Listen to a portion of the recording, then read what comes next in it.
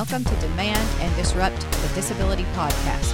Here, we will learn to advocate for ourselves and each other.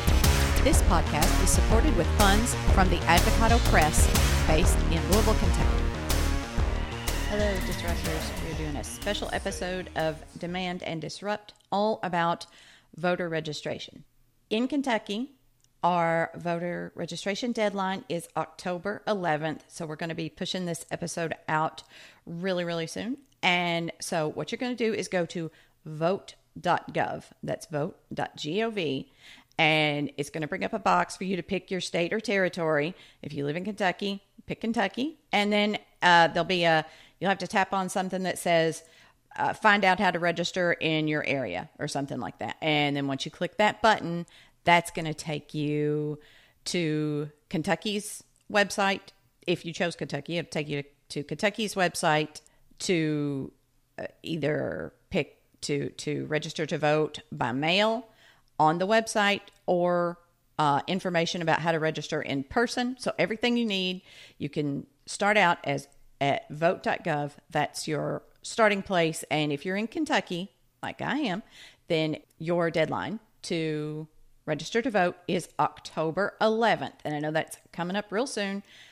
So that's October the 11th.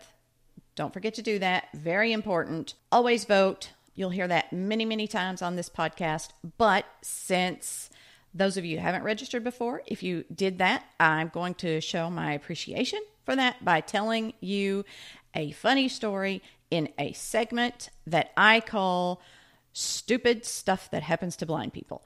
Actually, this is not necessarily a segment, but hey, you never know. It could be. So, Saturday, my family and I got up, and Michael usually handles most things food related in the house, and that's just because I'm lazy.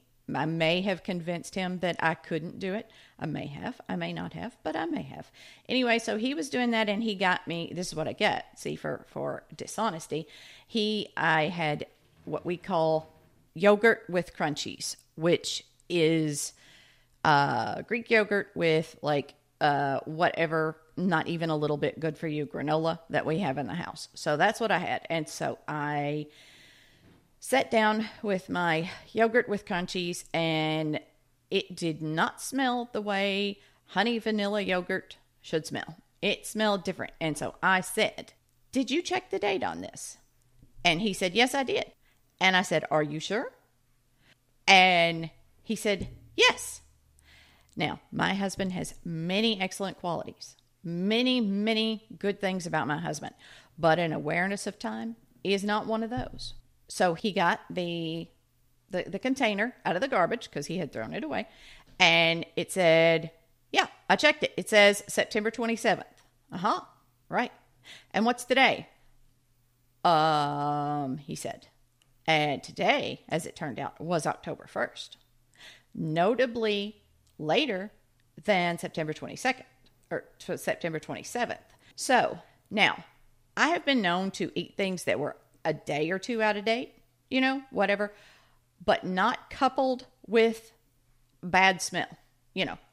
If it smells bad and it's out of date, then that just seals the deal right there. You don't eat that, right? So I did not eat it, and then proceeded to almost be convinced that my husband was trying to poison me. I mean, it's true. Not everyone would blame him if he did. I get that. I understand. I'm not an easy person to live with. However, really? Poison by yogurt? It seems excessive. So what I wonder is, do other blind people deal with this too? It's like someone else's sense of sight tops all the other awesome senses that we as blind people have. Like, I can smell things, I can hear things. It doesn't matter. Someone else's sense of sight tops that. And I am therefore less because I do not have that superpower, aka sight. So I'm wondering if anyone else has this kind of thing happen. If you want to send it in, just put in the subject line, the segment stuff blind people put up with, or stuff deaf people put up with, or really just anything. So what you want to do is you want to go on your phone. Tell me if this kind of stuff happens to y'all. I'm really interested. So you want to go to on your phone to your voice memos app or equivalent, whatever, and you want to just record whatever. If you've had a similar story, a similar thing happens to you, you want to record that, and you want to send an email to demandanddisrupt@gmail.com, and then just attach that file. Just send me that story as a file attachment. Demandanddisrupt@gmail.com. I would love to hear from you. Thanks, y'all. And now here's part 2 of my recent interview with Cass Irvin. Hello and welcome, Cass Irvin. It is wonderful to have you with us. Thank you. Glad to be here. I think sometimes we forget that government is not the weather. Okay. It's not some magical entity. It is people. Yes. And those people work for us. They are to do the will of the people. And we are the people every day. And we have to every day, we have to be making our will known to the people in government. That is called representative democracy, and that is what we have. And that's why we need to register and vote. That's true. That's why we need to register and vote. Cass, what is the state of voting for disabled people right now? What does it look like? Is that one of those open-ended questions, which I've decided I hate? Okay. Again, I'm not so sure I could speak exactly of what's happening across the country, because David Ongood could help you with that more, because I'm, again, not keeping up on what everybody else is doing. I know that when I see people complain on any of the news broadcasts or whatever, I think, are you voting? Are you complaining without doing anything about it? It's so easy to complain, but it's not easy to get out and do something on your own to make change. But if you don't do it, as the slogan goes, who's going to do it? Voting has always been important to me because I realized, disabled or not, it was something I could do. And I'm not going to say it's been easy, because I've been voting since I was 18. 18. And at different times in my life, it was hard. And many times in my life, like the last 30 years or more, it's been easier. Mm-hmm. But I vote absentee. And that's a whole nother discussion with the way politics have been the last couple of years. Mm-hmm. I never worried about my absentee ballot. Do you think it's important for disabled people to continue to be able to vote via absentee ballot? Oh, sure. If they're qualified, yes, definitely. I mean, I think anybody can. I mean, mm-hmm. I don't know if in Kentucky we've been able to vote and just put it in a box, a voting box. I don't even remember, because, I vote absentee and I don't pay attention to how other people have to vote. I know you mm-hmm. can early vote, but anything that makes it easier to vote. Mm-hmm. I mean, come on, if you're going to cheat, you're going to do something big. You're not going to have a couple of people mark a ballot wrong. And right. I mean, and that's why I like to vote at the polls, which I've mostly done, because I'm there with other people and they can look and go, oh, well, she's coming to vote. Boy, I sure feel bad about making an excuse about coming to vote when she comes to vote. Uh-huh. And, uh-huh. I just like the process. And, it's not been easy. Like I said, I got several big adventures that have happened while trying to vote, including having to go down a flight of steps in a wheelchair. Oh, my gosh. But, it's our chance to say what we feel. And then if something doesn't go our way, we can say, well, at least we did our duty and we went out and we voted. To me, I think voting is so fundamental to who I am. I mean, my precinct, my voting precinct where I live, they know me. They know my family. We go vote at the fire department, and there's somebody there who will go let my kids play on the fire truck if it's there. And my kids see us voting, and those women, and it is women. It is. So when they talk about, not really verbal attacks or whatever on poll workers, that's largely women. That is largely women and older women, and they're volunteering their time, and they've been doing it for years. And it bothers me that we aren't showing them the proper respect that we should. And I mean, I know that I am very likely the only person who uses the talking voting booth. Wow. I know that I am, but I would bet money that they make sure it's there for me, because they know I'm coming.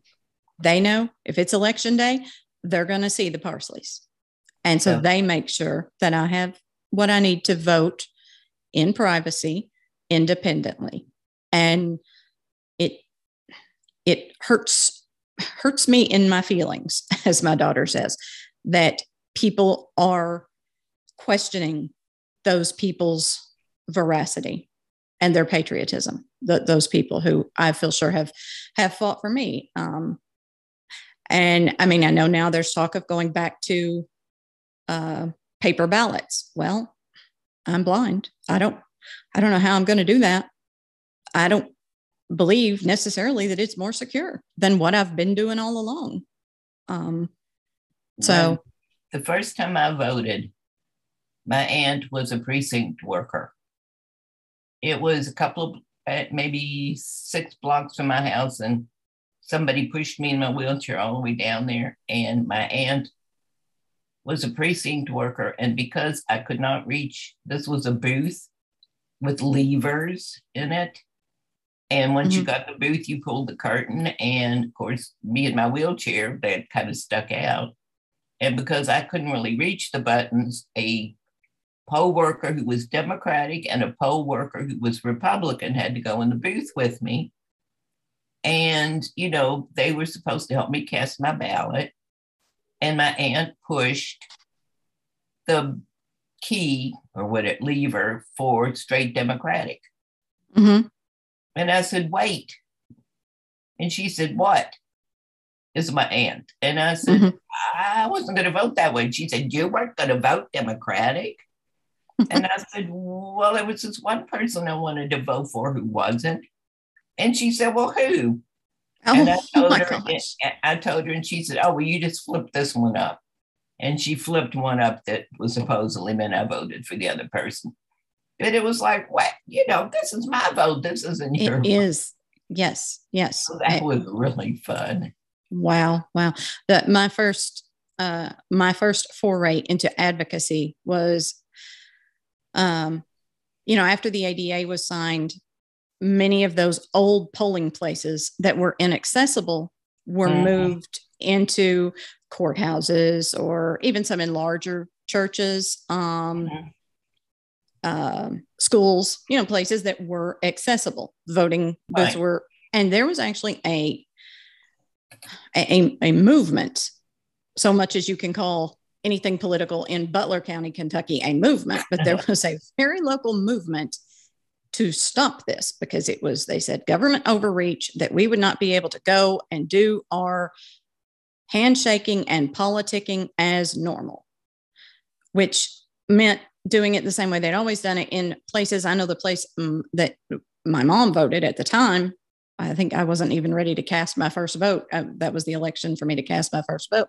It was like this was in a place barely bigger than like an outhouse. I mean, it was tiny. Oh my God. It was a tiny, tiny place. Exactly. The voting machines like you talked about. It was one of those steps up to it. No way a wheelchair could get into it.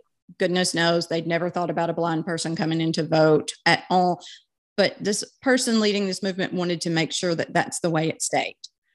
And so my first act of resistance was to write an article to put in the paper about why that violated my civil rights. And I mean, obviously I won and I've never looked back. So, but I feel like people like you showed us how to do it. You showed us how to organize. You showed us how to keep our heads. You showed us to take the small steps. So tell me what you think, those of us doing the work now, demanding change and disrupting the systems, what can we do in the future? What do we need to do? This might sound strange, but think about working for politicians. Think about trying to educate them. Think about trying to show up where they are and get to know them, because if they believe in your issues, they can do as much for you as a bunch of us marching on Washington can do. Wow. I know that's hard to say, but I mean, you do one of two things. You either get the people who make decisions on your side, or you work to get those people to learn what your focus is so they'll make decisions for you. I mean, disabled people, every time I start to say something, I think of what's contrary to that, because when you're in this business, you work very hard and people keep trying to tell you ththings you can't do. Yes. That's why it's hard for me to tell somebody else what they need to do, because I have a friend, and I tell you, for the last 30 years, she's shown up. And then one year she decided she had a voice. And the reason she decided she had a voice was because we were talking on the phone. And I asked her to talk to me about the problems with our transit authority. And she did, and I recorded it. And then I transcribed that recording and I gave it to her. And I said, "This is what you said, isn't it?" And she said, "Yes." And I said, "Well, just say this to Tark." I mean, people sometimes have the words. It's just they need help to get it done, or they just need to be around other people to support what they're doing. Mm-hmm. Did I answer your question? Yes, you did. Yes, you did. It's not an answer I wanted. I wanted there to be something easier, but yeah, no, that makes that makes perfect sense. Let me tell you something else. When you get a win, even if it's just a little win, it makes you feel so empowered, so strong, so capable. And the only example I have of that is, I've been around for a long time. I used to talk to politicians all the time whenever there was a public hearing. And I went to a public hearing for the Kentucky delegation was at a local neighborhood museum, just wanting to hear from the people about, because they were, Frankfort, they were trying to decide what their constituents needed. So, we all got up and had a chance to speak. And I had my papers in my hands, because I usually write down what I want to say.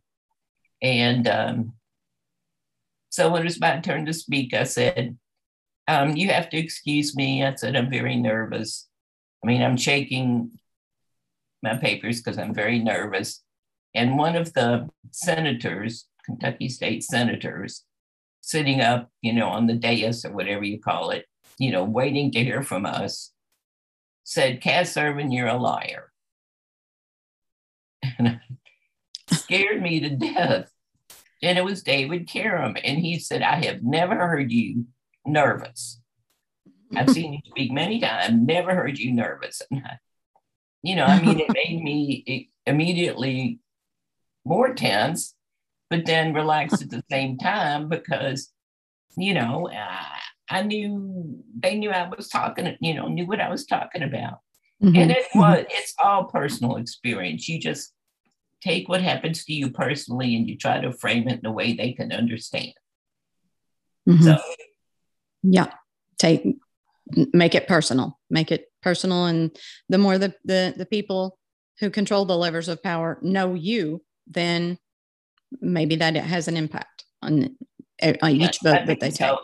And David Caron went on to run like Kentucky tourist agency downtown. So, and I'm sure he's known accessibility ever since we've done all this. Mm-hmm. It's what I do.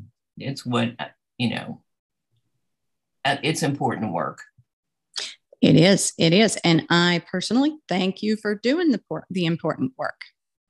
It's very rewarding, personally. Thanks, Cass Irvin, for joining us and for your lifetime of service to people with disabilities.